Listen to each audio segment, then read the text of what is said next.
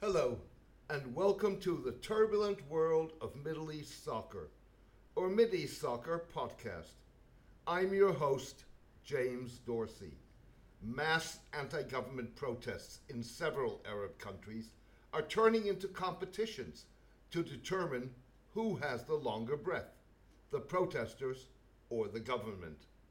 In Algeria, Lebanon, and Iraq, countries in which the leader was either forced to resign or has agreed to step down, authorities appear to be dragging their feet on handovers of power or agreed transitional power sharing arrangements in the hope that protesters, determined to hold on to their street power until a political transition process is firmly in place, either lose their momentum or are racked by internal differences.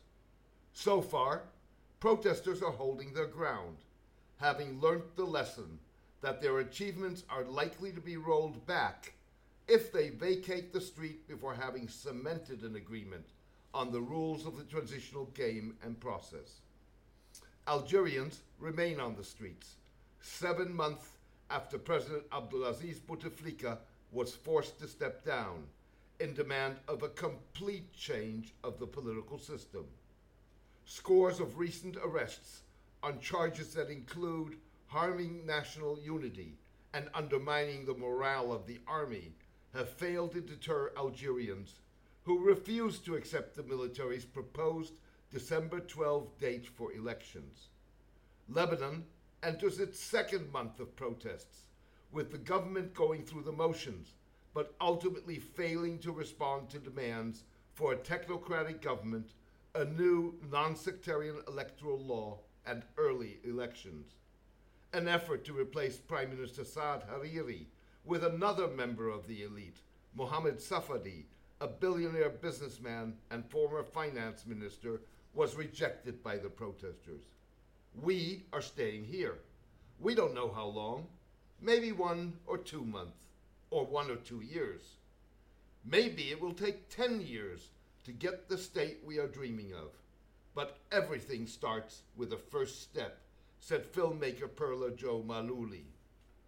Weeks after agreeing to resign in response to popular pressure, Iraqi Prime Minister Adel Abdul Mehdi appears to be increasingly firm in his saddle. Much like what prompted U.S. President George H.W. Bush to first call in 1991 for a popular revolt against Saddam Hussein, and then give the Iraqi strongman the tools to crush the uprising, Mr. Mehdi is holding on to power in the absence of a credible candidate acceptable to the political elite to replace him. Mr. Mehdi's position is strengthened by the fact that neither the United States nor Iran wants a power vacuum to emerge in Baghdad. Backtracking on Mr. Mehdi's resignation and refraining from appointing a prime minister who credibly holds out the promise of real change is likely to harden the battle lines between the protesters and the government. The tugs of war highlight the pitfalls protesters and governments need to maneuver in what amounts to a complex game, with governments seeking to pacify demonstrators by seemingly entertaining their demands, yet plotting to maintain fundamental political structures that anti-government activists want to uproot. The risk of a tug of war is that protests turn violent, as happened in Hong Kong, or in Lebanon, where cars of parliamentarians were attacked this week as they drove towards the assembly.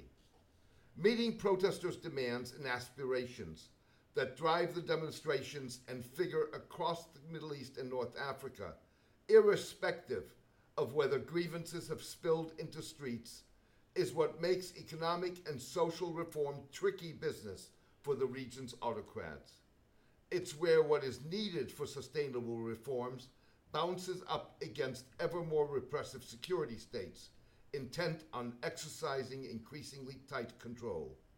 Sustainable reform requires capable and effective institutions, rather than bloated bureaucratic job banks, and decentralization, with greater authorities granted to municipalities and regions.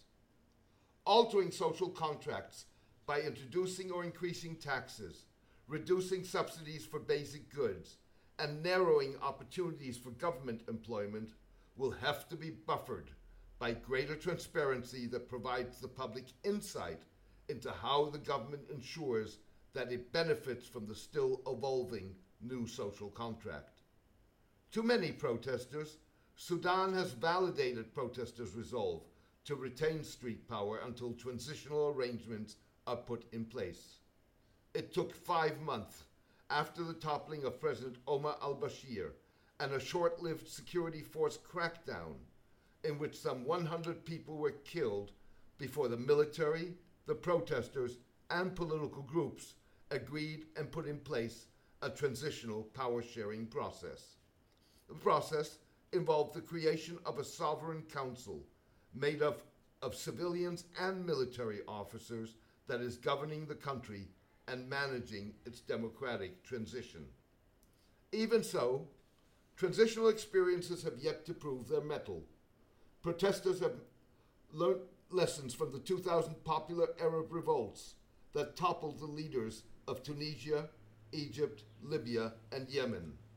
Yet this time round, protesters lack the broad-based international empathy that 2011 uprisings enjoyed, and are up against more than domestic forces backed by conservative Gulf states. Powers like Russia and China make no bones about their rejection of protest as an expression of popular political will. So has Iran, that has much at stake in Iraq and Lebanon, countries where anti-sectarian sentiment is strong among protesters.